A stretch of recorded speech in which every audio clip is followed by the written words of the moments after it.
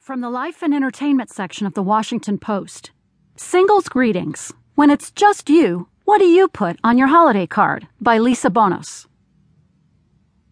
When Beth Tarini got engaged in 2013, she was quick to tell her new fiancé that he wouldn't be in all of the photos on her annual holiday card.